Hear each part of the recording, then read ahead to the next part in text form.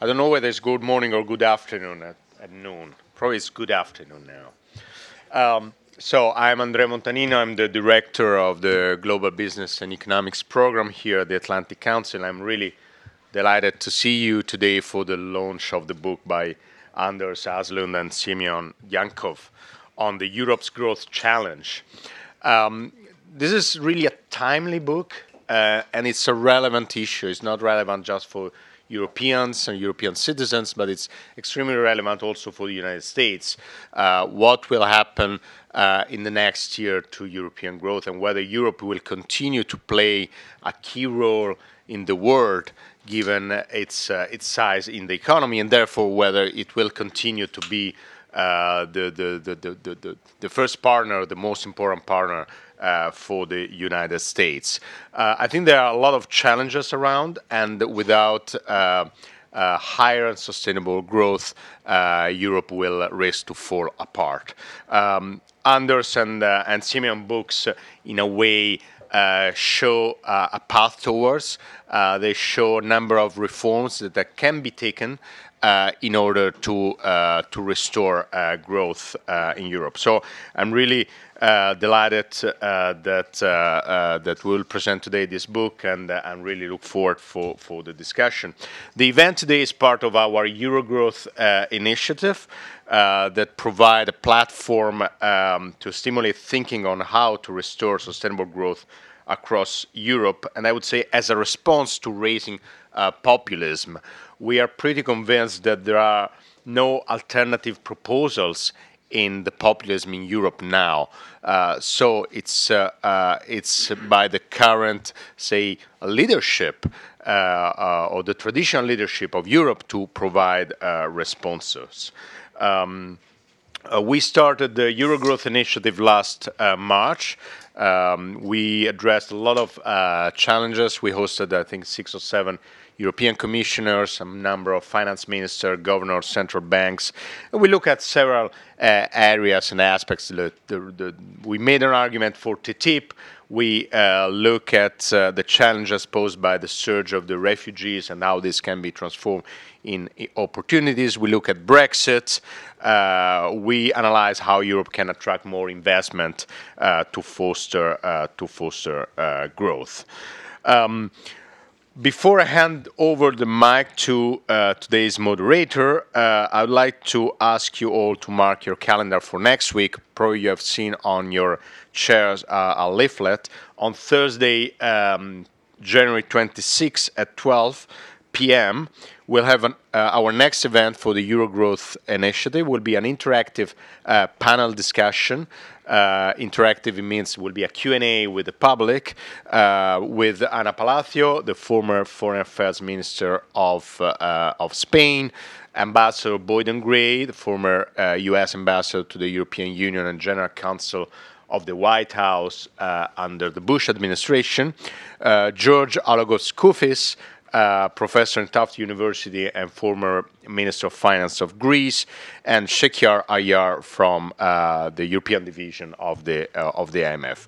We will discuss in particular the challenges in 2017, so we'll look at the short term and how to engage relation with the new US administration in order to foster economic growth both in Europe and in the US. So now it's my pleasure to introduce Caroline Vicini, who will moderate the discussion today.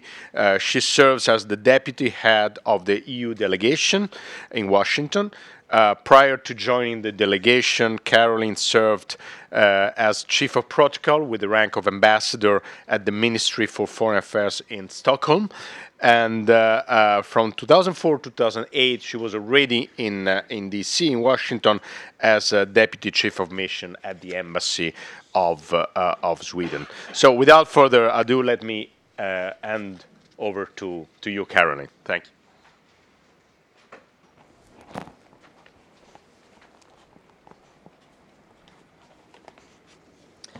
So thank you, Andrea, for hosting us here today.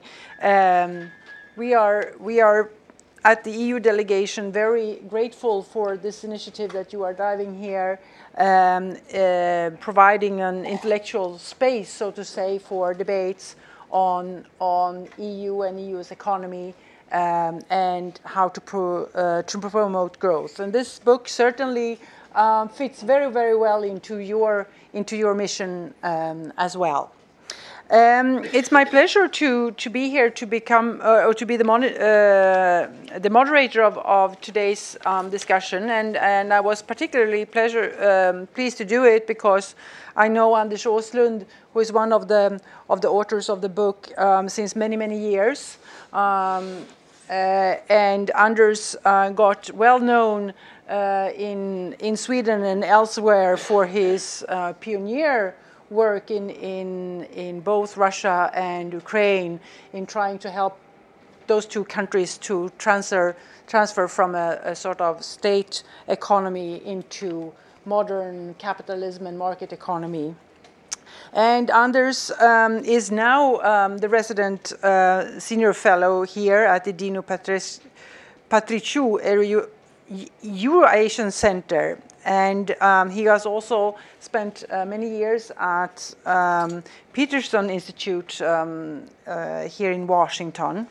And he's particularly focused still on Russia and Ukraine and the Eastern Europe. And that's, of course, a knowledge that has served him very well in writing this book. Anders also worked at the Carnegie Endowment for International Peace between 1994 and 2005, and he has also been at the Brookings Institution and the Woodrow Wilson Center. So it's a true think tanker that we have here. And he has paired up with Semyon Dyankov, who unfortunately cannot be here today. He should have been here. He's been retained in Bulgaria for family reasons, I believe. But Mr. Dyankov, who is today a non-resident senior fellow at the Peterson Institute for International Economies, was a deputy prime minister and Minister of Finance of Bulgaria. And that was between 2009 and 2013. And he has also been a chief economist of the Finance and Private Sector Vice Presidency of the World Bank. He is also the director of the Financial Market Group in the London School of Economics. And he has therefore a very thorough knowledge also of the sort of reshaping of the Eastern countries in the EU that made a fantastic, one must say, fantastic trip from being state economies and to get up to pair with the rest of the western part of the EU. Together we have, today also we have here as a discussant Paul Thompson from the IMF, where he's the director at the Europe Department. And Mr. Thompson is then the person who has the most hands-on experience on grappling with the European economies. He is in charge of IMF's programs with Greece and Portugal. And he also oversees the work of other country teams, including Iceland, Romania, and Ukraine. He worked during the 90s and early 2000s on the economic and social problems in Central and Eastern Europe through multiple assignments in the region.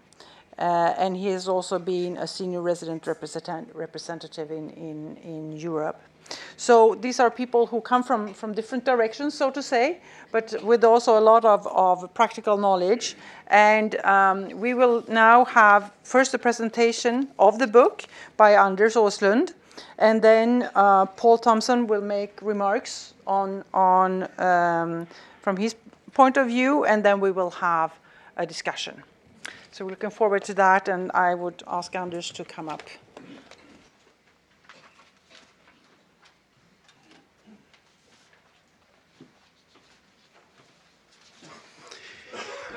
Thank you very much, Caroline, and thank you, Andrea.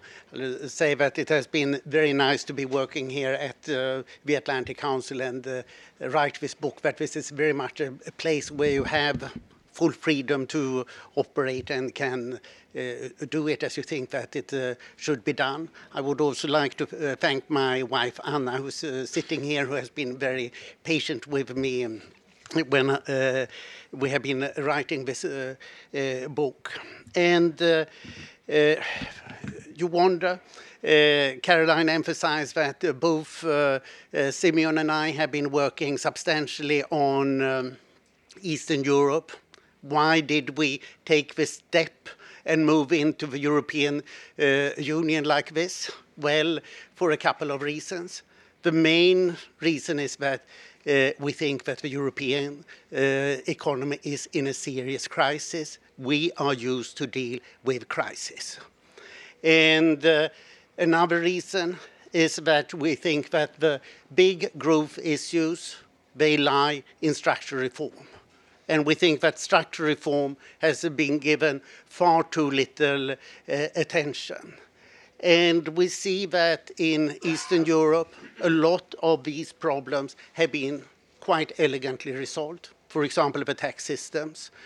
And coming from Sweden myself, Northern Europe has found quite a few solutions. And we are both following and have lived in many European countries, so that we see ourselves very much as cosmopolitan Europeans, though living here in Washington mainly.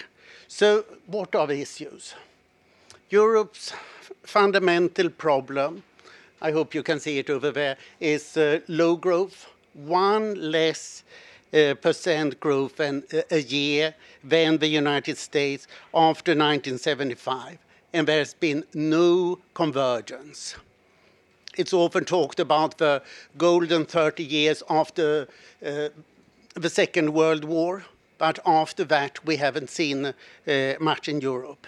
The unemployment, nor is it socially good really, because unemployment is approximately twice as high as in the United States on average. And specifically, there's too little innovation. But our point very strongly in this book is that in each regard, one or usually half a dozen EU countries have done very well, have overperformed the United States. So it's not that Europe as a whole is lagging behind. The point is that European countries had better learn more from one another. Nor is it the same country that is in the lead all the time. It's different countries that have got ahead in various regards. So our message is not that Europe should do what the United States have done, not at all. Our message is that the European countries that are lagging behind in various regards should learn from the European countries that have done better. So let me give you the overall picture of economic growth. And that did not work. And you can see here that Europe essentially has not grown since 2007. We have not the 2 last years here, but essentially Europe has caught up with 2007 now.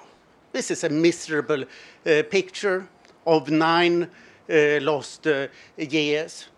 The yellow line on top is the United States. It's not great either, but slightly better. And you can also see that rather than converging, Europe is diverging from the United States. Nobody can be satisfied with this. And what are we seeing today? Here you have a summary of the European situation. Brexit, refugee and migration crisis, Euro crisis has abated, but it's not over, and TTIP is in danger, in particular with the president-elect here in the United States, but not only. So our message is Europe needs to grow more in order to overcome the crisis. Populism is if politicians don't do what is necessary for the good of a country. And what we have effectively seen in Europe is to a considerable extent populism. And therefore we should not be surprised if it takes its expression in more direct populism as we are seeing. And of course, I'm put it here in a graph because you all know it. Higher growth is possible. And Europe can raise its GDP growth by 1% a year through structural reform. This is what the World Bank said in a big report in 2012. This is what McKinsey and the OECD and indeed the European Commission has been saying repeatedly. My favorite work in this regard from the European Union is what Klaus Schwelle from the European Parliament has put out. And fiscal solution is not, stimulus is not the solution. Just a few observations here. We have now seen 8 years of fiscal stimulus. Many people have said that it's not enough. Well, sorry, the space is not there. The average EU public debt is 87% of GDP at the end of 2015. If you take the Eurozone, it becomes a few percent higher. Normally 90% of GDP is set as a level that you should not really exceed. And of course, the Maastricht ceiling is 60%. And the obvious point, fiscal and monetary stimulus do not increase productivity. That's what needs to be increased. But most of all, it has been tried and it didn't work. So what should be done? Here, this is no real surprise. You often hear the argument, the Juncker argument, we all know what to do, but we don't know how to be re-elected after we've done it. That's not quite true. There is no growth agenda clearly expressed. There is a program from when Juncker became president of the European Commission in July 2014. We are quite close to that agenda, I should emphasize, but it is not emphasized as an agenda, and not all the points we have are here. So what I want to go through with you now briefly is the 7 points. Ease the fiscal burden. Second, open up the service market. Thirdly, free the digital trade. Reduce the fiscal and regulatory burden on labor. Fifth, improve higher education and innovation. 6, reform pensions. And 7, complete the European Energy Union. So what should be done? You know, we are all the time discussing the budget deficit. We're discussing public debt, but we're not discussing the fiscal burden. What fiscal burden is right? The EU average public expenditures are 47% of GDP. Other developed countries have about 1/10 of GDP less public expenditure. The person who's really written on this is Vito Tanzi, who is sitting here, who was for 20 years the director of the Fiscal Affairs Department at the IMF. And unfortunately, this never became IMF policy. We are seeing among the EU countries that the fiscal burden varies greatly. 9 countries are in the area that I think they should be, below 42% of GDP, which is several percent more than the US. And you wonder what should be cut. And if you look more closely at it, you see a lot of things that can be cut. The average enterprise subsidies in Europe is 4.3% of GDP. Cut 3/4 of that. Average state administration is 2% of GDP more than in Britain, that has the best state administration of any European country, I would argue. And then, in particular in Northern Europe, there are excessive social transfers. What can also be done is to privatize and pursue fully competitive public procurement, something that is always touchy where you don't have competition in public procurement. So this is quite possible, and it would be good for the economy to accomplish it. So let me show you here what it looks in terms of public expenditures, and you can see how massively they vary from 35% to 59%. Finland in recent years has 59% of GDP in public expenditures for no good years, good reason. What has happened? They have had a triple recession after the global financial crisis. So it doesn't help you with these high public expenditures. On the contrary, and among the countries that have the lowest public expenditures, you find Ireland, that has been in crisis and has gone through the crisis in flying colors. Simply irrational to have these high public expenditures, and nobody pays, or hardly anybody pays attention to them. The second thing is open up service trade.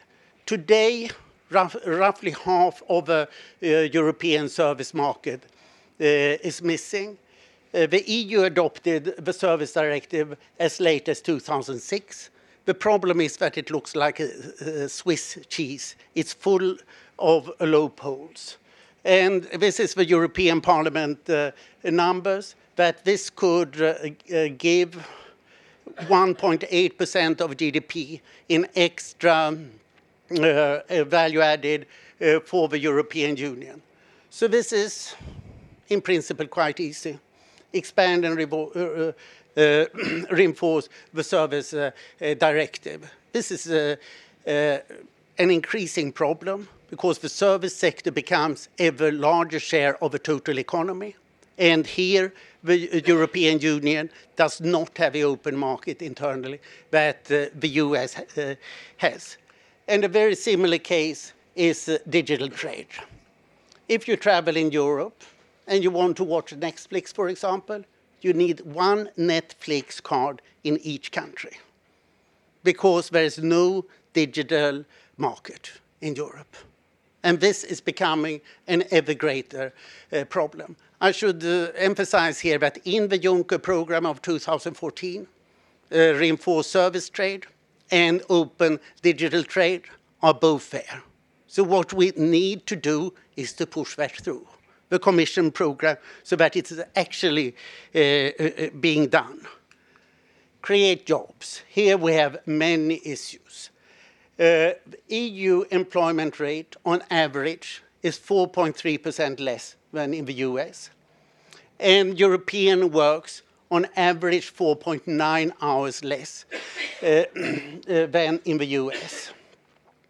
And EU unemployment, as I've already mentioned, is about twice as high as in the US. But several EU countries have as low unemployment as the US.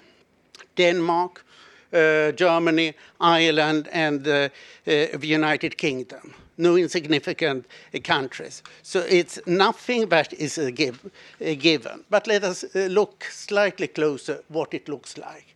Employment rate, this is not unemployment, but employment rate, varies massively from just over half the population in Greece to up to 75% of the population in Sweden. Obviously, European countries can learn a lot from each other here, but then I'll give you a contrarian picture.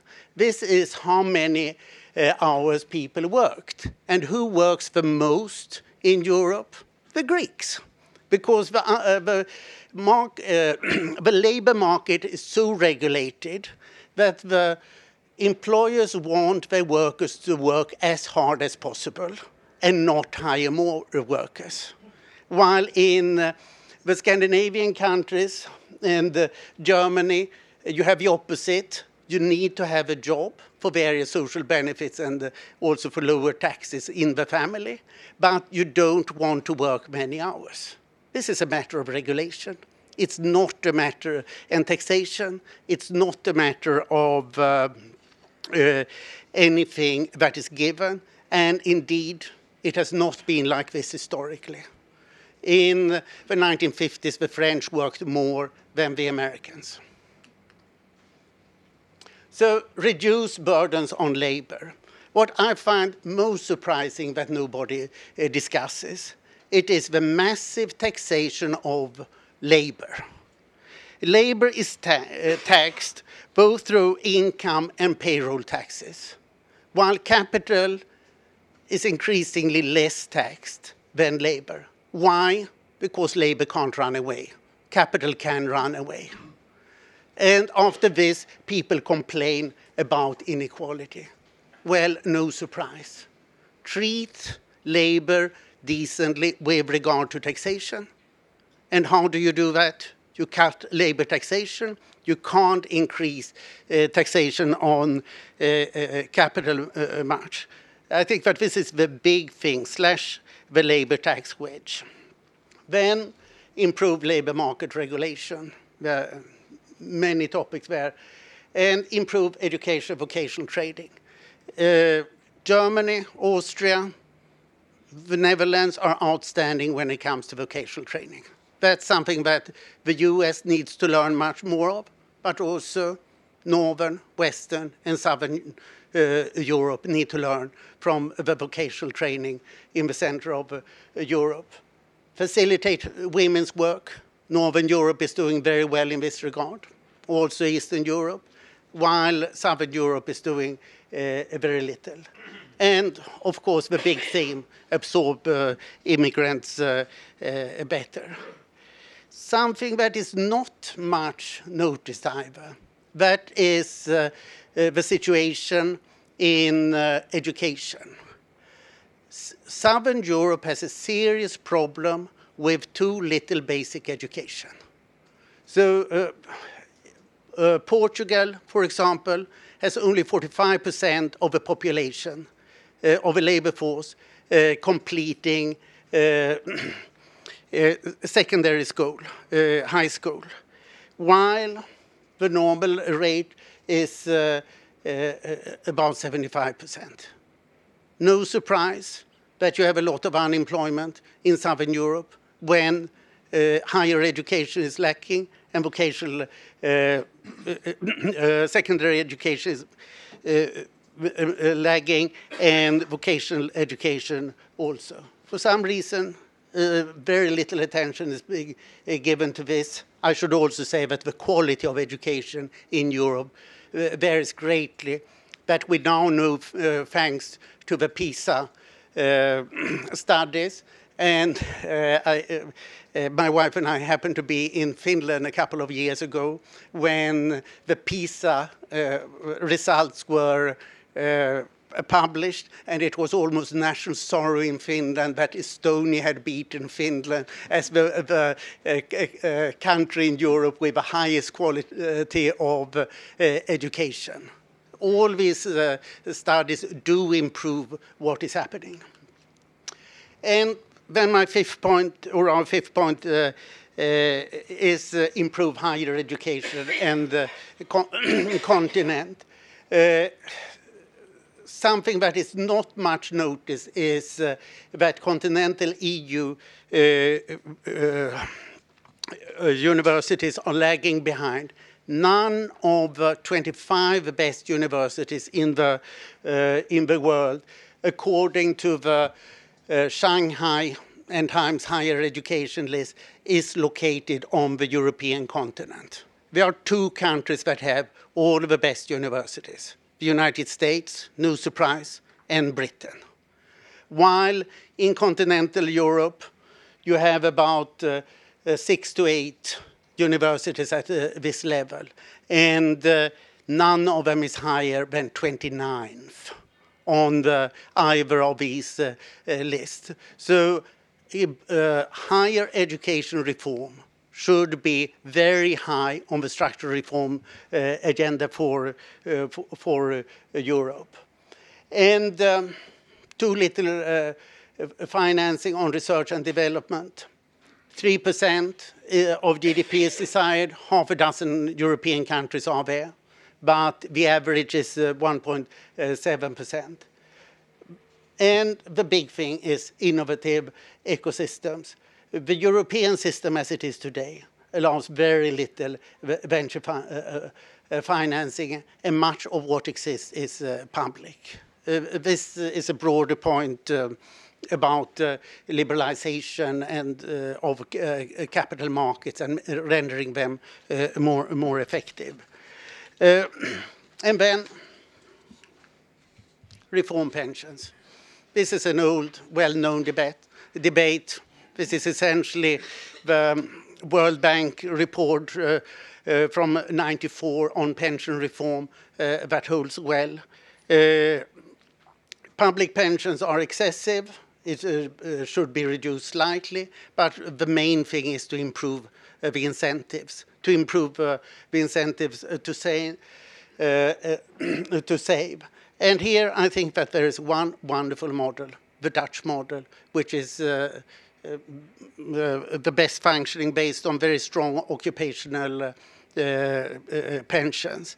And if you look upon pensions overall in Europe, as you see on all these graphs, we have lots of them in the book, they show massive differences between the different countries. And Holland, with 7% of GDP in public pension costs, is arguably the best pension system in terms of what it provides its citizens with. It's not the question of how much the public costs, it is what you get out of it, how efficient the pension system is, that is essential. And then the final point, complete the EU energy union. This is not such a big thing like getting the digital or service market going, but it's something that should be undertaken. So the conclusions we have in the book is that all these reforms are perfectly possible. They can and should be done. The evidence that they are possible is that there are normally half a dozen EU countries who have undertaken them very well. And this makes an important point. EU regulations are no hindrance. People blame Brussels because it's nicer to blame Brussels than yourself. The problem lies with national governments. So if something good would come out of this current crisis of the European Union, it would be that the national governments cannot blame Brussels because it's obviously too weak. It can't impose its rules, and therefore the guilt lies with the national governments. So this is our big message. It's the national government that need to carry out most of these reforms, apart from the trade reforms. The trade reforms, that's the task of the European Union. And if this is done, just to remind you, this is a broad consensus that the EU countries can raise their growth by 1% a year through structural reforms. And note, I did not use the word austerity here, because austerity has nothing to do with it. The question is to build a society that works better for all. Thank you.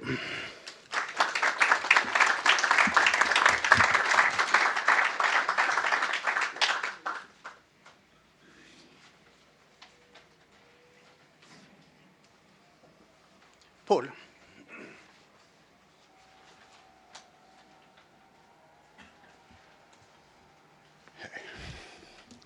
Good afternoon, and many thanks for the invitation. I appreciate the opportunity to come here, and in particular, at the occasion. Anders and I have been working together for more than 25 years, and I could think of nobody else who has, not least on Eastern Europe, the insight and the understanding of the political economy of Europe than he has. So it's a pleasure to be here. This is a very, very well-timed and relevant book, and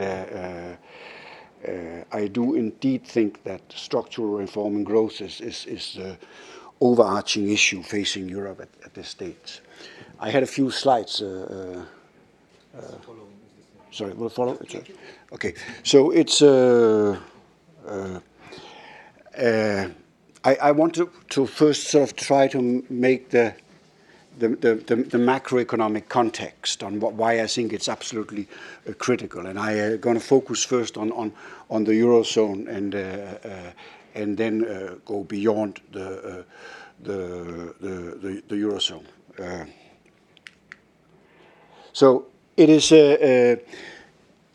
first. The short-term outlook for the eurozone is actually not that bad. We are revising growth up. The recovery is on track. We have something like 1.7% growth for the eurozone as a whole this year. But of course, the performance by individual country is very, very different. With Germany powering ahead, and at the other end, Italy still very well below the pre-crisis level of GDP per capita, and overall the eurozone only having recovered to a limited extent from the pre-crisis level.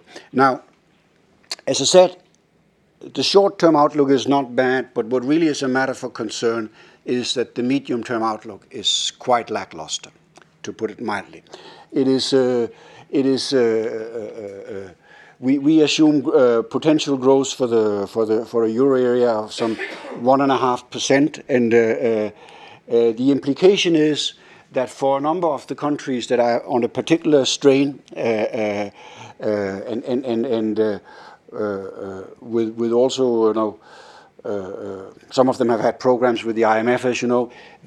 As of looking forward from today, it will take Greece another 21 years to reduce unemployment to the pre-crisis level. Italy 12, Portugal 10, Spain 6. It's just an illustration of the tensions that are in the system, and even under our baseline.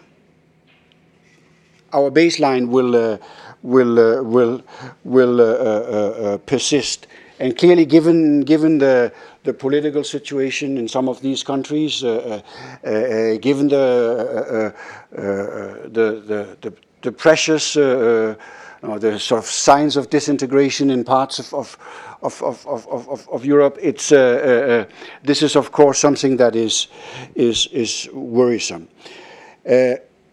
I shall not go much into the detail of that. I think it's a combination of two factors. One is there's clearly some crisis legacies still. There are crisis legacies with very high structural unemployment, very low inflation, and high debt, and still anemic investments in many countries. All to various degree crisis legacies that continue to bear down on growth. We have 6 countries in the eurozone now with debt above 100% of GDP, at or above 100% of GDP. Now, in addition to these crisis legacies, there are some more fundamental long-term structural issues, and getting to what I think is why Anders' book is so timely. I'm not going to give you all the different ways one can analyze the problem. I'll just give you 1 or 2 examples. I'm comparing here Italy and Germany since the adoption of the euro crisis. And you see that manufacturing wages in Italy has just basically one-on-one tracked those in Germany. since the euro adoption. This is manufacturing wages in euro terms in Italy and Germany. Now, because of differences in labor productivity, we have had a steadily widening of, if you want, the competitiveness gap between Germany and Italy since euro adoption, steadily widening year by year to up to about 30% from wherever it was at euro adoption. It's that points to that this is fundamental underlying problems, that not just a question of the crisis legacies, but failure to have we want a structural convergence. Let me just give you the same from a different perspective, bring in some other countries. This shows the real exchange rate before the crisis, from euro adoption until the crisis. And we see that we have real appreciation in most countries, except in Germany, but you had a real depreciation. This next one decomposes it on the what is due to nominal exchange rate changes and what's due to changes in unit labor cost. And the improvement in Germany as Hartz reforms, of course, striking. Now, this then shows what happens since the crisis. Since the crisis, you have had a significant correction in Greece, in Ireland, in Portugal, in Spain, all who had programs with a fund, and Spain had a program with European partners. You do not have this adjustment in Italy, and you will see that the adjustment has mainly taken place in these countries that were on the program through large changes in unit labor cost. It is. And note again that Italy has actually not changed that much. All sort of reflections of the sort of structural tensions inside the Eurozone. I give you just sort of a snapshot of the things that we are, of how one can look at the issue. I think the next one is particularly interesting. This is some work we have done on the German supply chain. To the left, it shows export to Germany. It's you could have one on imports. It's more or less the same. And the second one showed German foreign direct investments. And note the direction. So we have European monetary integration running north-south. Because of the history of post-war Europe, Cold War, but we have the real integration going east-west. From Germany and German supply chains, and that too, is a picture of the challenges facing Europe, at structural challenges facing Europe. So, before I get to Eastern Europe, let me just make a sort of couple of points to draw the conclusions as I see it, and the relevance to Anas' book. I would probably not be as strong as Anas is on the role of fiscal policy. Clearly, there is a problem in that that the distribution of the fiscal space and the output gaps in Europe is totally skewed. The countries with fiscal space, like Germany, have no output gap, where the countries with large output gap, like Italy, have no fiscal space. Now remember, and this is, speaking to audience like this, I always struck with how often people forget that. We are inside a currency union that is not a political union.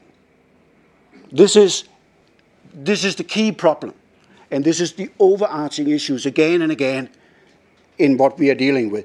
This is not a political union. There is nothing here that would oblige or call on countries that has the fiscal space to build bridges in countries that do not have the fiscal space. There is no obligation. There's a common currency, there's a common inflation target, but there is no common fiscal policy. There is no fiscal union. So policy conclusion that seems obvious to people who outside the Eurozone are not obvious if you are inside the currency union. Now, I do think that still that clearly the countries that have fiscal space, like Germany, needs to use that fiscal space. We also need at the same time to push more for central fiscal spending, like the Juncker plan that Anders referred to before, for sure. But we also need, and here I agree with Anders, you didn't use the word, but you implied it, there is clearly a significant moral hazard risk inside a construction that is not a political union. There is clearly signs of with accommodating policies that some countries are delaying fundamental structural reforms. So I think it's critical for a policy mix that is more supportive of growth. I think it's critical that one do the structural reforms needed to boost potential growth, but also critical not only because of the direct economic impact, but to build the political consensus that will enable Europe to use all its four policy variables. Monetary policy, financial sector policy, fiscal policy, there's a role for everything, and structural reforms. But it's not going to happen unless some countries that need to do much more structural reforms do it, and thereby create the political space for other countries to support the more, continue supporting QE, supporting a more active role for fiscal policy. I think it's absolutely critical. Confidence, a mutual confidence in Europe need to be strengthened, not least through these actions to embrace more front-loaded structural reform. And here I agree also with Anders. It's not a question of pointing fingers to Brussels. These are political willingness in the individual member states to spend political capital on difficult structural reforms. That is what matters. A couple of comments on Eastern Europe, which I want to show you just a few things that we have been working on. Clearly, Eastern Europe is doing quite well right now. They basically output is back to pre-crisis level, relatively robust. Actually, unemployment rates are now below pre-crisis level. Robust growth, but it is masking the fact that, in our view, potential growth has actually basically halved compared to the pre-crisis level. And meaning that these countries cannot sustain the current growth rates without this kind of structural reforms that Anders is talking about, without seeing renewed sort of external imbalances, if you want to put it like that. Let me just show you an illustration of the problem. We basically taken all the countries in Eastern Europe and shown how do they compare to Korea. Korea being sort of the gold standard of strong emerging markets growth for decades. And you will see that they actually track Korea very, very well until the crisis. But since the crisis, it has changed. That they are all deviating with a significant slowdown in potential growth. There are a number of factors explaining that. This is our potential growth estimates and a decomposition of it.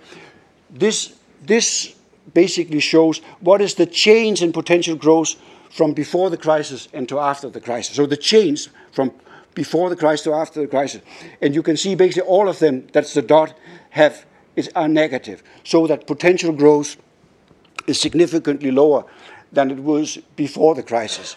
And then we ask the question, what is accounting for it? And you can see that overwhelmingly it's accounted for by TFP. and to provide, and I think that provides the context of what Anders is and his co-authors is talking about is, if you want to put it very simplistically, that the first 25 years there were a lot of low-hanging fruit. You close many enterprises that are negative, that are value subtractors, and GDP will go up. It's clearly many low-hanging fruit. Question of reshuffling, labor and to some extent capital to more productive uses, and you have an improvement in productivity. The scope for these easy catch-up gains in productivity are basically sort of gone. And the next 25 years for Eastern Europe to have the kind of productivity growth that they had in the past, we need to have fundamental structural reforms, but much more focused on improving institutions, improving governance. My last slide is an illustration of some analytical work that we just finishing. That basically here it shows for these variables on the left, with all different parts of the institutions, governance issues.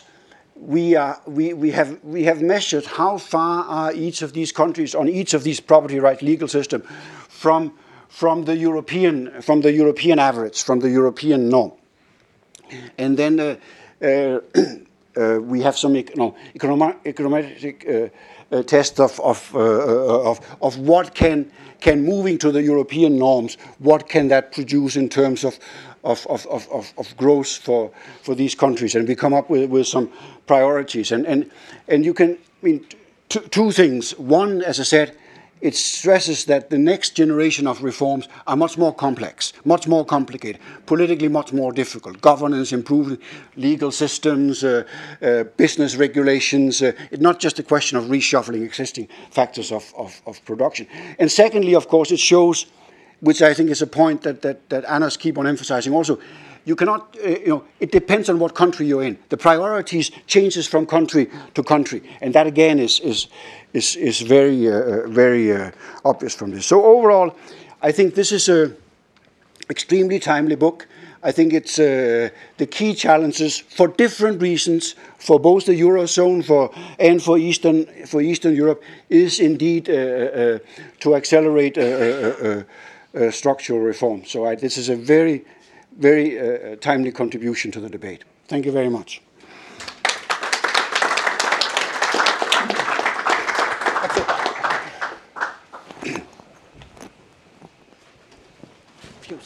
Yeah.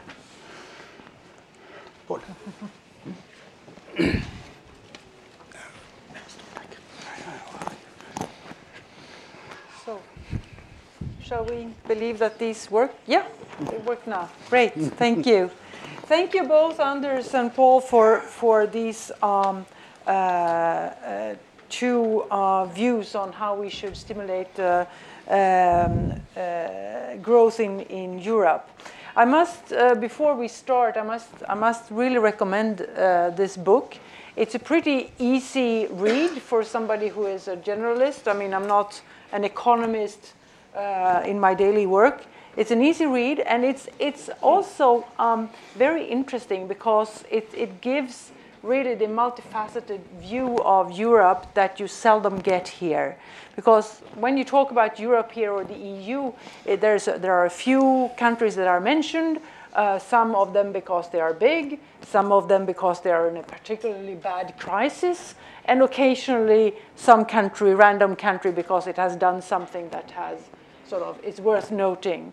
When you read this book, you really see why we have the motto in the EU, which is unity in diversity, because there is a great diversity in Europe, and that's not often something that is not really noted. And the interesting thing is also that there is, as Anders pointed out, there is not one champion. There is not one country that's doing everything right. But you can see most amazing fact sometimes. I noticed something like on I don't remember if it was on Cyprus or on Malta that had pretty low expenditures in healthcare, but had a very low mortality, child mortality, for example, and long life expectancy. And so you wonder, how are they doing it, compared to other countries that spend much more. So it's really an insight in Europe which goes beyond the headlines or the reports we normally see.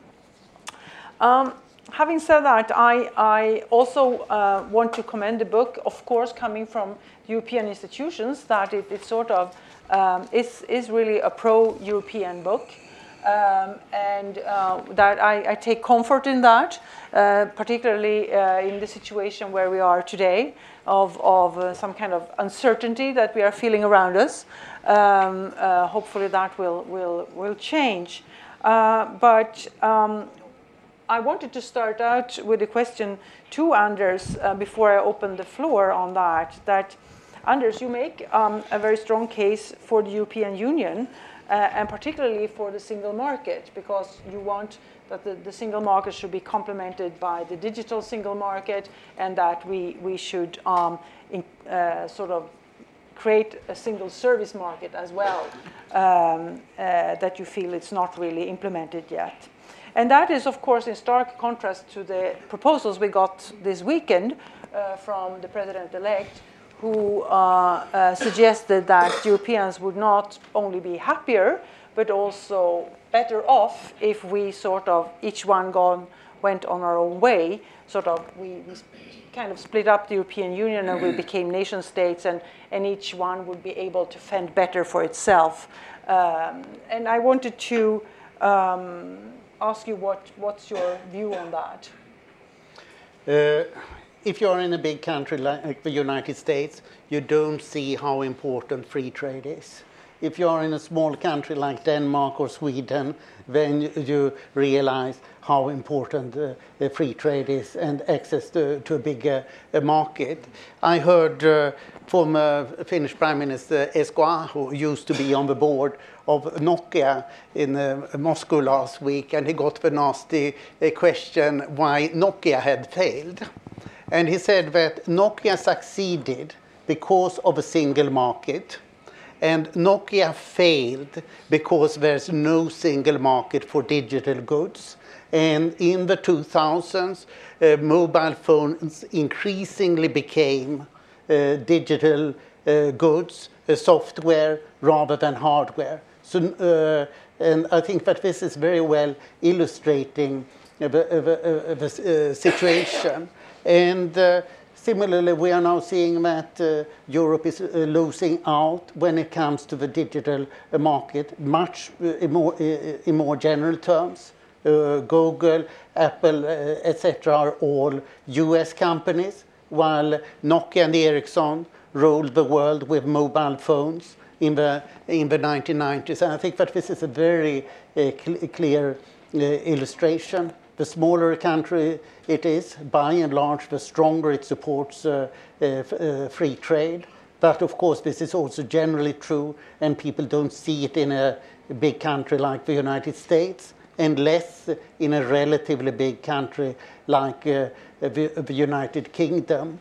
And more on the macro side, what was striking in the early 90s, Europe went through massive currency crisis. And now we have heard from American macroeconomists during the global financial crisis that Europe would be better off with independent currencies. No, thank you. We don't want the currency crisis of the early 90s. So then you wonder, why are so many people in London City in favor of exchange rates, free exchange rates? Well, because then you can make money on currency crisis, which is a big business for hedge funds. That's not a very good business for economic welfare. Thank you. Paul, do you have something to add on that latter part? I mean, we have the Eurozone that is a limited part of the European Union. Would you say that the situation would have been different if all the EU members were, or member states were members of the Eurozone. Well, the point I tried to make is that clearly the Eurozone assumed a structural and political convergence that has not yet happened, and we see the strain from that. We see the very high structural unemployment in particular in the south, and I am confident that through a gradual process, these countries will adopt the structural reforms to make it work, and which was in the first place while this was adopted to promote the structural and political convergence. But it's clearly proving more painful than expected. But I would one of the things I always say when I speak outside Europe is, please do not underestimate the European resolve to make it work. I'm confident that it will work, yeah. Okay, so I think we open up the floor. I'm sure there are many questions. Please. Yes, I'm Reggie Dale. I'm newly arrived at the Atlantic Council. At the beginning, I'm glad to see you're proudly wearing Swedish colours today. At the beginning, you had a list of problems of Europe, and number one on your list was Brexit. You then seem to not talk about it. But I'm wondering, in light of what you said, one of the big arguments for Brexit people is that unchained from all these EU regulations, there could be a surge of growth in the UK once it becomes global Britain. But you're saying that actually EU regulations are not what's holding back growth. So I'm wondering if this is a false argument,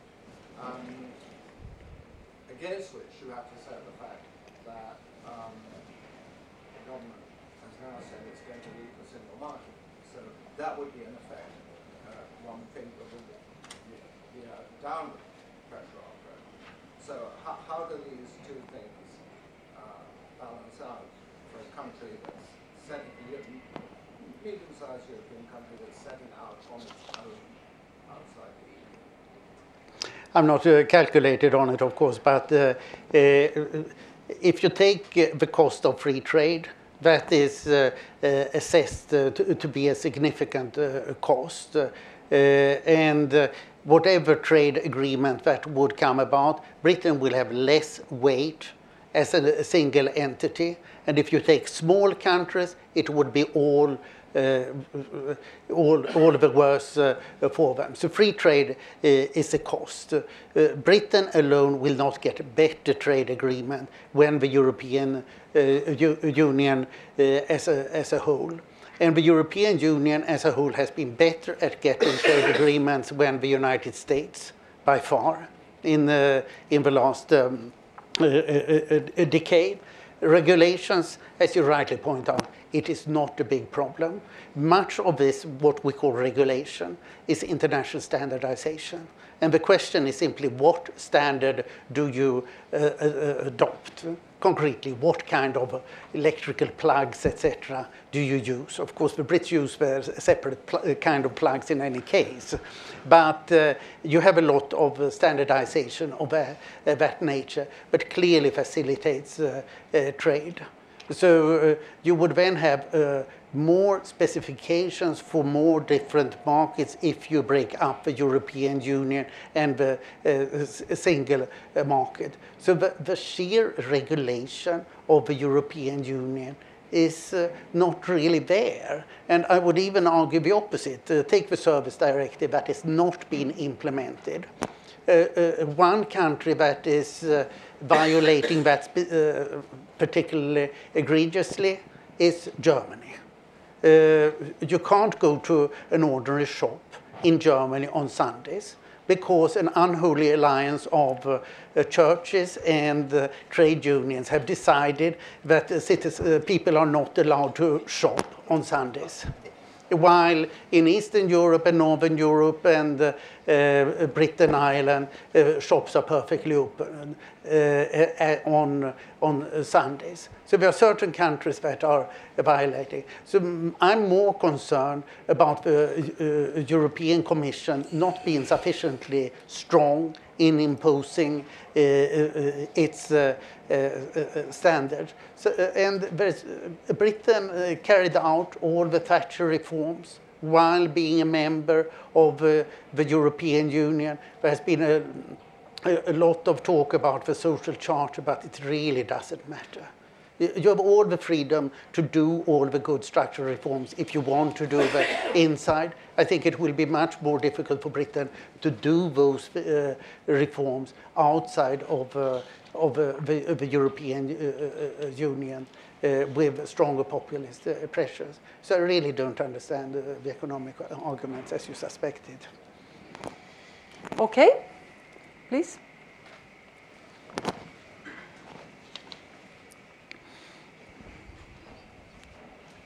Stanley Kober, I'd like to address the question of austerity. And even in the United States, we're going to see austerity. If you look at President Obama's budget, discretionary spending, both defense and non-defense, go down quite a bit if you project it out to, say, 2023. Why? More payments on the interest as the Fed normalizes interest rates, and people like me will be collecting our retirement benefits. Medicare, Social Security, I'm part of the baby boom generation.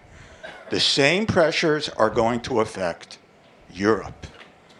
If these pressures force the discretionary spending here to go down, why wouldn't they have a similar impact on Europe? Is that you? Paul? Sure. Well, it's I mean, there clearly are a number of long-term sort of structural changes from pension reforms and others that could, if not dealt with, would force such a contraction in discretionary spending. I think that it's, I mean, on the whole issue of austerity, and I'm glad that we sort of did not end up there. Europe for Eurozone unemployment is right now 10%, and our estimate, to the best of our estimate, something like 7-8% of that is structural, and a couple of percent is cyclical. So no, it is. So if you look at the aggregate, that seemed to suggest that there is limited space for a more expansionary fiscal stance, for less austerity, if you want to promote growth and bring down unemployment. The key issue is what I mentioned before: the distribution. That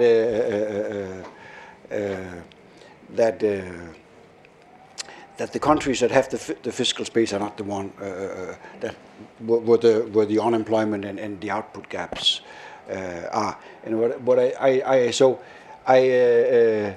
I do not see, and I said some 6 of these countries, larger countries, have debt that's above 100% of GDP. So I do not see any dramatic change there. I think on the margins, one can ease up on austerity, but if we talk about the growth challenges that are underlying this book, I think that has very little to do with austerity. I agree with Anders on that. It is structural. It is structural. And let me elaborate here. The US has gone from a budget deficit of 10% of GDP in 2009 to currently 2.5% of GDP. Europe has gone through a similar cut in budget deficit. It's about 2.5% of GDP now. So we are in perfect shape. What happens to the economic growth? It has recovered as we would have expected. So the fiscal problem has become much less. And I don't remember the numbers now exactly, but Sweden went from about 80% of GDP in public debt 93 to 40% of GDP in public debt 2007. This was a period of wonderful growth. First you cut public expenditure, then you cut taxes. What is important for growth is that you deregulate. What gave a massive growth in Sweden was the deregulation of the retail sector. Trade and banking. So austerity, I mean, I prefer to say fiscal discipline. It has to be maintained. It has stimulus has very little to do with economic growth. It is if you are in a real crisis, 2008, 2009. So what President Obama has pursued is really an ideal Keynesian policy. You stimulate heavily early on when you really need it. And then you do away with this excessive deficit relatively fast. It could have been done slightly faster, but this was pretty much as the textbook case, which we rarely see. Normally the politicians are too late, both to expand the deficit and to cut the deficit. And the big problem in the US when it comes to expenditures generally is, of course, healthcare. But it's 17% of GDP, both public and private, while Europe has 9% of GDP in public healthcare and 2% a year and 2% 2 year longer life expectancy. So it's the healthcare system that is the big problem in U.S. public and private finances and generally welfare and efficiency. So now we have a long list of speakers. I've tried to note you all. I've noted you also. So you, sir, here. Thank you very much, Vito Tanzi, former IMF, long time ago. I have one observation and one kind of question.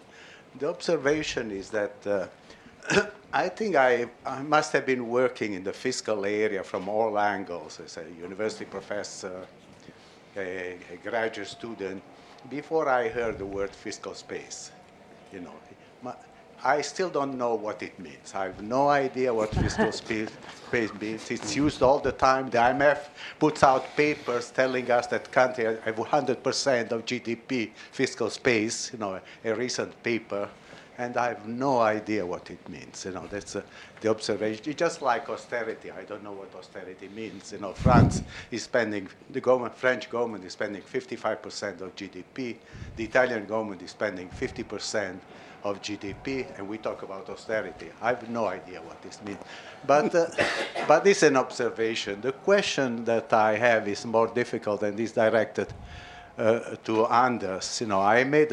I read the book before it was published. I got a draft, and I made a comment to him, but I don't know whether I have not read the book now. I don't know whether it was taken into account, but it was not taken into account in the presentation today, which is income distribution. If you look at the U.S. and instead of comparing the U.S. with Europe or with European countries, you compare counties in the U.S. with the European country. You find counties in the US where there's been no growth for 30 or 40 years, where life expectancy is 20 years less than in the more advanced counties. So the question, shouldn't we really be paying more attention to the distribution within countries? And not just the Gini, but within the countries, when we make this comparison. Thank you. Yeah, a bit we avoided discussing a comparison US and Europe. This is very much a comparison between European countries, so we did not go much into the equality discussion, very much because it's infected by Thomas Piketty's book Capital, which I do not believe much in. We looked up on the EU statistics for inequality, and there's not much increase in inequality in Europe in the last 20 years. So we thought that this was too important an observation to be on 1 or 2 pages in the book, so we skipped it. Because if one goes into that saying that Piketty is wrong, one has to do it more thoroughly. I think, as you suggest, that this is very much a US issue, and that the problems in the US are massive. I was just at this American Economic Association conference in Chicago 2 weeks ago. And one of the big themes there is the new increased mortality since 2000 in Appalachians, in particular, in Middle America, the Trump countries, and the 3 causes of increased deaths. Besides your question, but it's quite interesting, it's opioid death, overdose of drugs, it's alcohol, and it's suicides. So what we see here is a truly miserable situation, so that overall American mortality, particularly for women, particularly for white women, has increased from 2000. This is not true of Hispanics, it's not true of blacks, and it's less true of white men. So I think that this is quite a different area than we are trying to do here, but it's very interesting. We have a little comment here on fiscal space as well. Yeah, let me just say that I of course understand that if we are in the world of professors and academics, and sort of these things need to be narrowed down much more carefully. But I do think in the world of policymakers, when I go to Italy and say they have no fiscal space, and go to Germany and say they have fiscal space, they know what we're talking about. So I do think in terms of messaging for policymakers, I think this is not just the kind of language we use. So. Okay, thank you. As I have a very, very long list, I may ask you to have very brief questions so we can move forward. So, sir, it's you here. Thank you. Jean-François Wettin with CP France. Thank you. 2 quick questions. Can there be truly European digital market without a European common language, which does not exist? Sorry, I didn't understand. Without common language. Common language. Mm. And the second question, and that's related to the graphs on East, West, North, South, supply chains in Germany, and a much more interesting graph on manufacturing prices in Italy and Germany. How much should we believe that the euro has actually slowed down the process of structural reforms in the Eurozone? Could you repeat the question? How much should we believe that the euro has actually slowed down the process of structural reforms in the countries in the Eurozone? Yeah, if I start, clearly you can have a digital market. English is the general language, and if necessary you use English, but I'm not a tech person, so I should not get deeper into that, but I don't think that's a serious concern. I'll give answer on your second question, even if it was directed to Paul first. I think that this is quite an unusual situation we have seen after the global financial crisis in Europe, that there has been extremely little structural reforms. Why? Because of massive monetary stimulus. Because countries have not felt the need to do reforms. I lived in Sweden during the crisis in the early 90s. I lived at Oxford when Thatcher came to power, 79. On both occasions, one felt that this is a massive crisis. And Assar Lindbeck, the Dean of Swedish Economists, reported in his memoirs that in 92 he was asked by journalists, will Sweden survive? This was the kind of crisis there was. Here people did not ask, will Europe survive or will any country survive? It was only, will the euro survive, which is a much lesser problem. So the massive stimulus that we saw took away the sense of crisis, and I don't think that is a good thing. Basically, I think that Hayek had a point where, when arguing that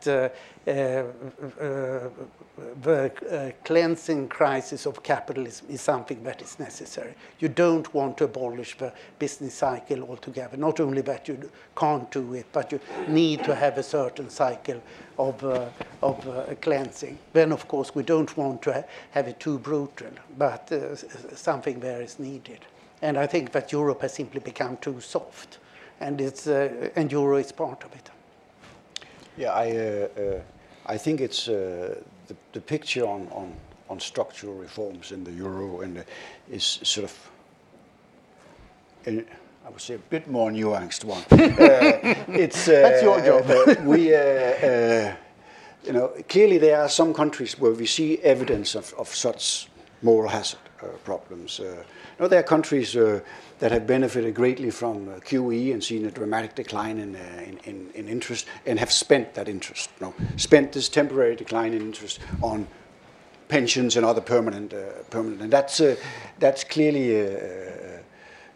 it's not good, if you want to put it like that. There are other countries now, like one that comes to mind is Spain, that has done significant structural reforms, important labor market reforms, and that is performing well.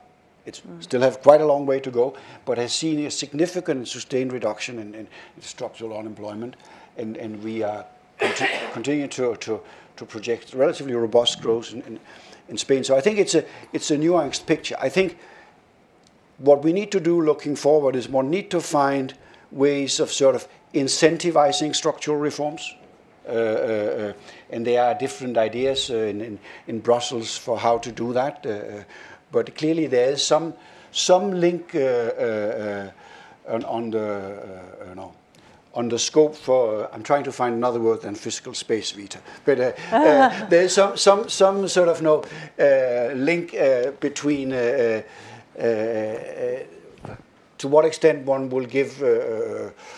Countries more room, here you have it, to expand fiscally if they undertake structural reforms at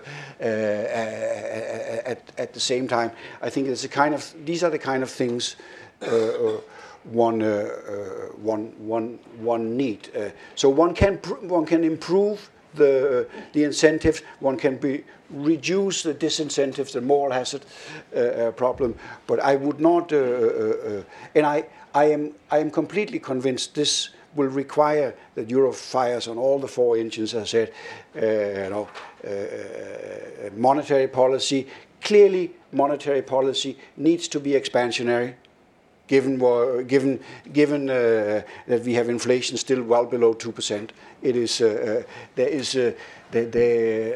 think this is obvious. I recognize that comes with potential moral hazard problem, but that's not a criticism of monetary policy. That's a criticism of other policies. So one need monetary policy to be accommodating. One need a fiscal policy where the countries that have the space use it, and one need a bit more centralized fiscal expansion, a la Juncker plan. One need to complete the banking union. That is critical. To sort of sever the link between sovereign risk and the performance of the banking system, and one need above all the structural reforms.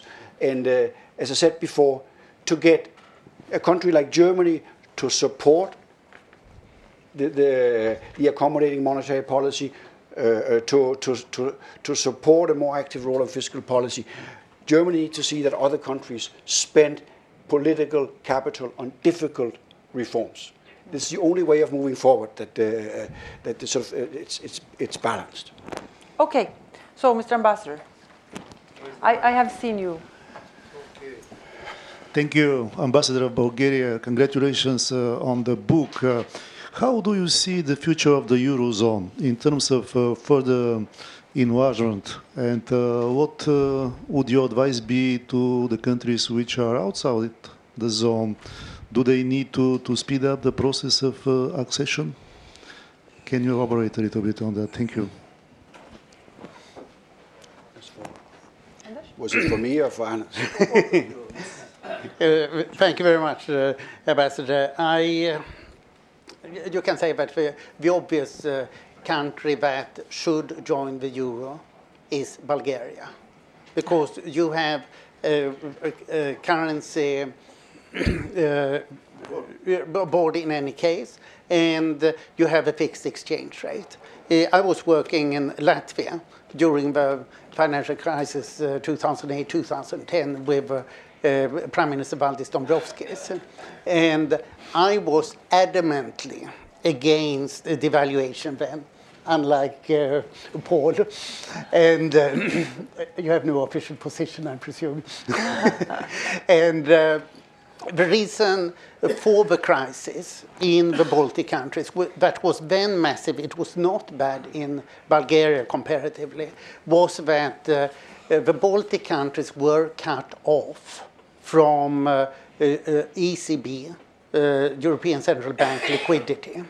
And the reason why they were cut off was that they were dependent on Swedish and one Danish bank. Bulgaria was not dependent on banks that were outside of the euro area. You were happy with 30% Greek banks, which had perfect access to ECB liquidity, and also Istituto Credit, Italian banks also that you have. So Bulgaria managed to avoid that. But for the Balts, the conclusion was, we want into the Eurozone as fast as possible. We are not prepared to take this blow again. And the decline there was from 15 to 24% decline in GDP. So it was massive. Well, I don't remember, you had 6% decline or something quite normal for Europe.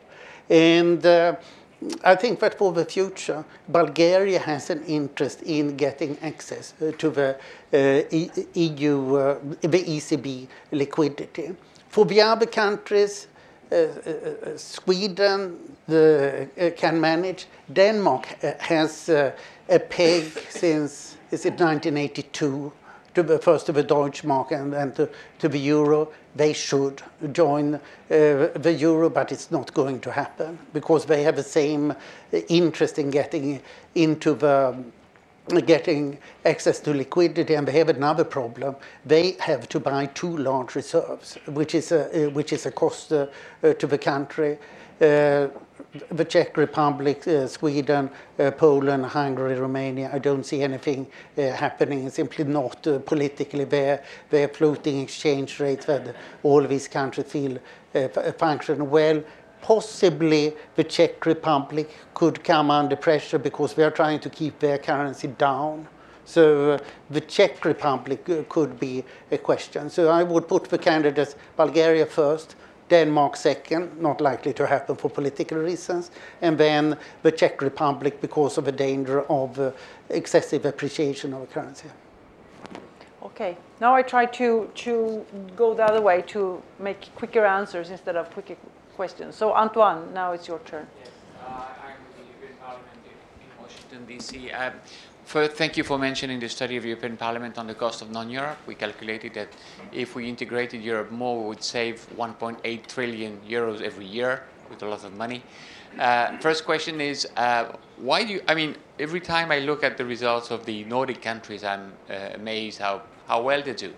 And why do you, I am French, as you will have noticed from my accent, and why do you believe that French and other southern countries are not doing so well, and why don't we try to get some good practice from the north? The second question is, do you believe that the electroshock that we expect from the new president here towards Europe, but what he said at least this weekend indicates that he would favor relations with the nations and less with the EU. So, do you believe that the electroshock that could provoke could maybe compensate the difficulty we will have with a less intense and vibrant transatlantic relationship? Thank you. Yeah, thank you very much for the question, Antoine. Second question, a clear yes. I think that this adds to the sense of crisis of Europe. Europe has to prove itself. And in particular, we have the French presidential elections in May. That is the real shock. Europe needs to prove itself more before that. My answer on the Nordic countries is very much that they were massively shaken by the crisis 89 to 93. So from 1970 to 1990, Sweden had an average annual growth that was 1 percentage point less than the OECD average. Sweden fell from the 4th to the 18th richest country in the world in terms of GDP per capita. So what happened in the early 90s was a complete rethinking. And you can say that it was essentially that ideology disappeared and it became pragmatic. How do we solve this problem? Rather than should we take a left-wing or a right-wing solution. And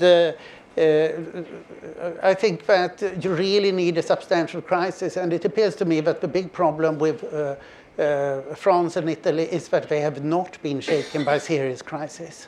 That they have just muddled through. If you take Italy today, I learned at the IMF yesterday, has a GDP per capita and purchasing power parities, which is the same as it was in '95. And it has been moving too slowly. But life in Italy is nice, so people don't react very sharply, and much of that is true also in France. So you need to shake up society in some way, which is not terrorism, but it's something that concerns the economy, and it's not easily done. Okay, now we are there. Lady at the window. Thank you. My name is Barbara Dello, and have spent most of my life as a home care nurse, and each different home had a different way of life, different customs, different priorities, different ways of handling economics. And I went in and you learned to appreciate them all. But perhaps that's a little bit like the countries of Europe with different customs and things like that.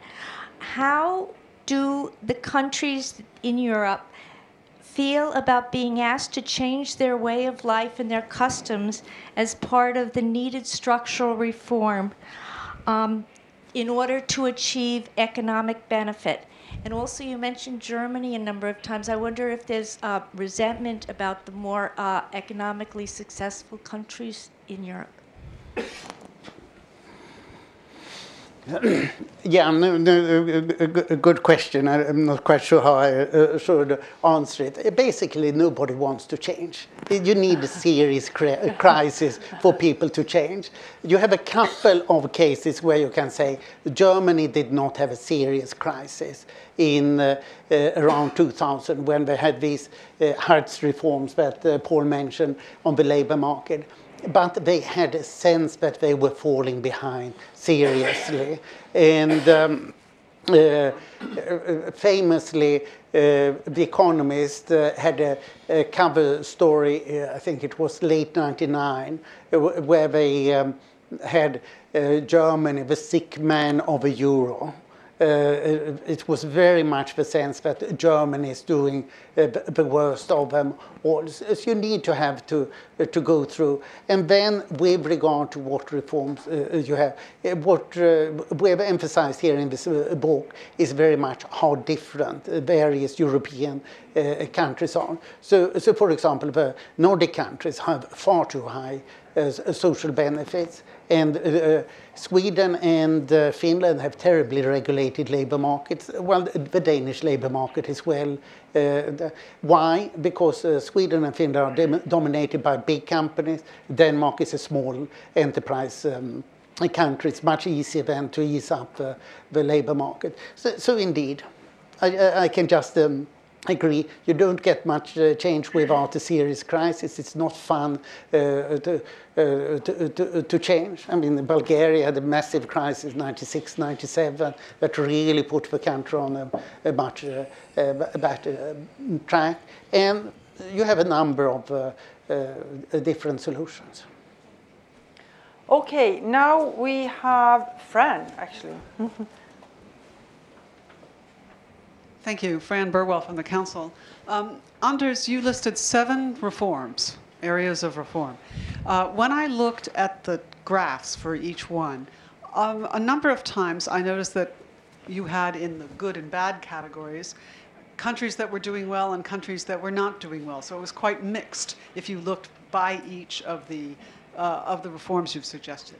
Have you drawn any conclusions about which reforms should be priorities or the order of reforms? If you are looking at encouraging these certain countries to reform, are there some reforms that are absolutely essential and others that can be delayed? For example, are you offering options so that politicians can avoid labor market reforms, which might be more difficult? The OECD does this. They put 5 top reforms for each country, and it's unreadable. You can't read it and get in some context. If you write a book and want to keep it to 200 pages, and you want to get an overview, you can't do that. But you have certain very general tendencies. You can say that Eastern Europe has got the tax system and the public finance systems in a pretty good order.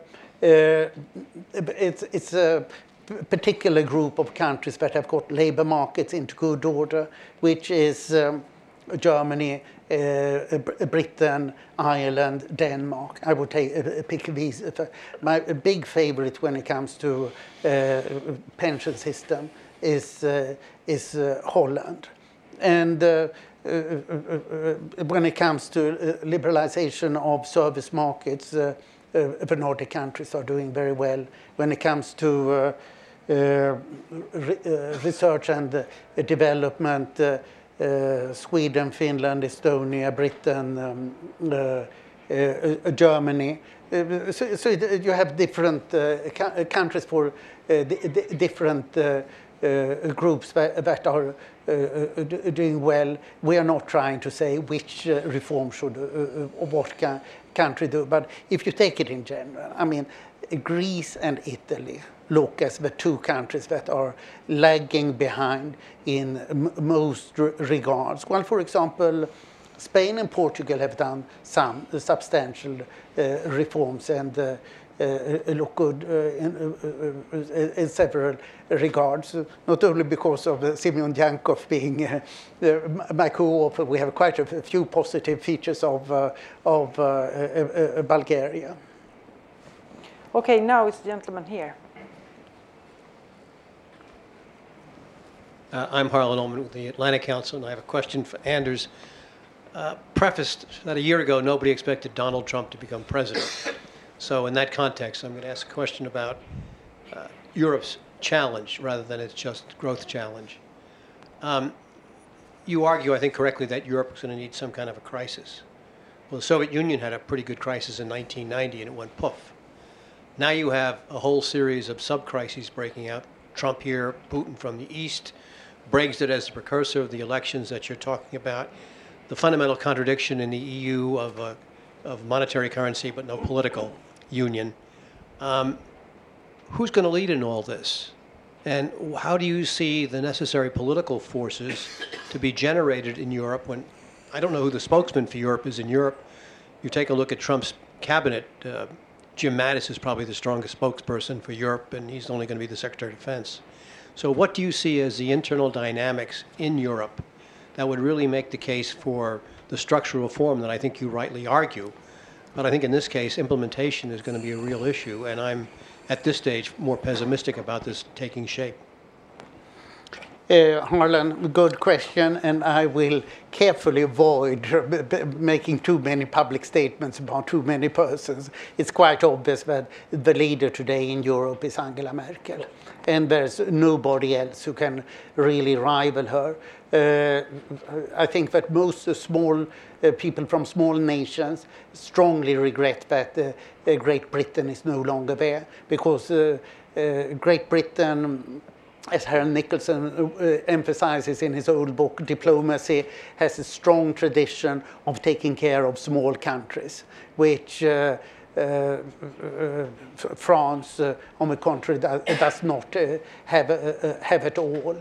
And Germany has developed it very much under Angela Merkel. So she's the only clear leader.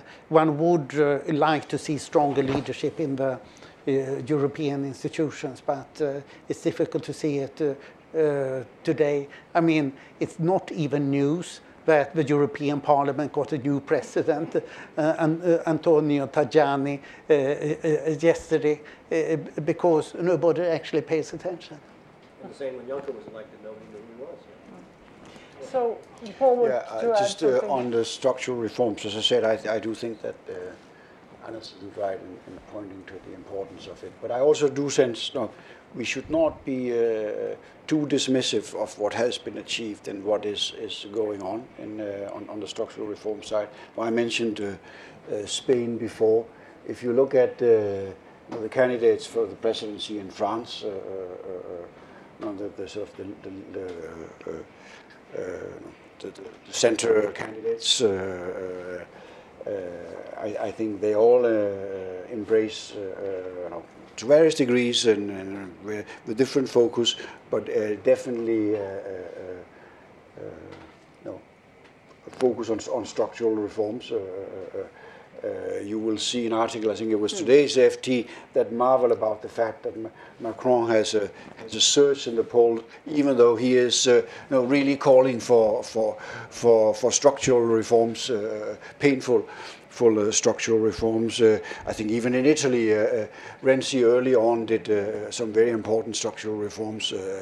The political situation is more difficult, but I do think that there is.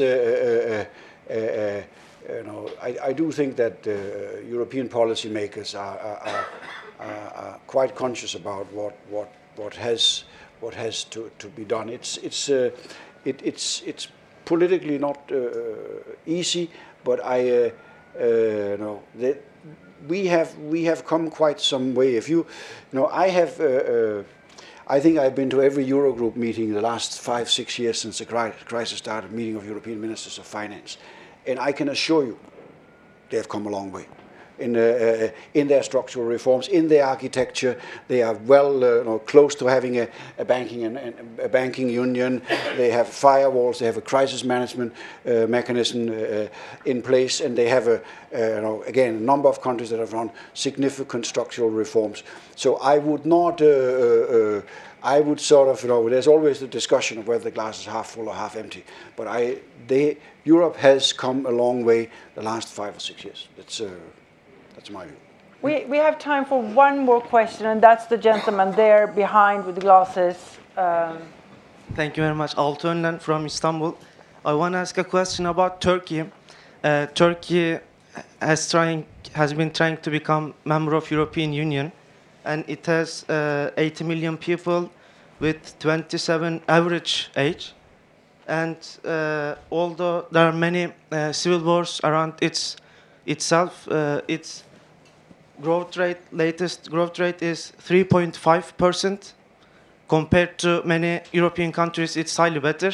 And it's also highly better than many European countries like Greece, Romania, Macedonia.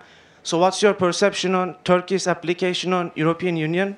And if Turkey gets accepted by European Union to become a member of European Union, would it be good for European Union overall? And would it increase growth of European Union? Well, this is very much a political question. First, Turkey has done extremely well since '96, when the customs union with the European Union came into force. And was it in '59 that Turkey applied for membership of the European Union? And this has just been lying aside since then. The greatest period, I think, was 2002 to 2006, during the first term of then Prime Minister Erdogan. But at current, it's more political issues that would block Turkey. Previously, we had the situation that particularly France, for various political reasons, opposed the membership of Turkey, while Germany was hesitant. The Nordic countries were by and large in favor of Turkey joining. I think that now the question is simply dead for quite some time because of the recent unfortunate events in Turkey and the EU reaction to it.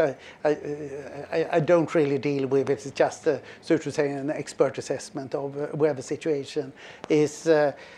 Of course, if Turkey would join, it would change the European very considerably. And there are quite a few of my friends who think that this could be the revival of the European Union that Harlan talked about here for other reasons. So there are certainly strong reasons for it. We can say that the expansion of the European Union to Eastern Europe has strongly revived Europe, and in particular what Paul talked about here, the German supply chain into Central Europe has been a strong reviving effect. And you can say that Italy suffers from not having close countries as Germany has with Central Europe, and therefore not being able to benefit as much from outsourcing. Outsourcing is not a bad word in Germany. It is a bad word in the United States, because Germans understand that their big companies would not survive as they do now if they couldn't outsource. I don't understand why Americans don't understand that also. So, thank you very much, Anders Åslund and Paul Thompson, for a very interesting couple of hours. There are some topics that were never raised in this, and one of them kind of touches a bit of what you say. It's, for example, the importance of immigration to Europe, which is the reverse picture of what we usually get here. Also, something very important, I think, education in Europe, where we can certainly look to the United States. But that just should spur you to read the book. Unfortunately, I have to rush off, and I know there are a couple of not so happy people here, but maybe Anders and Paul could give them a few minutes to get answers to their questions. But I have 28 member states waiting for me, so I have to run. Thank you very much. Thank you.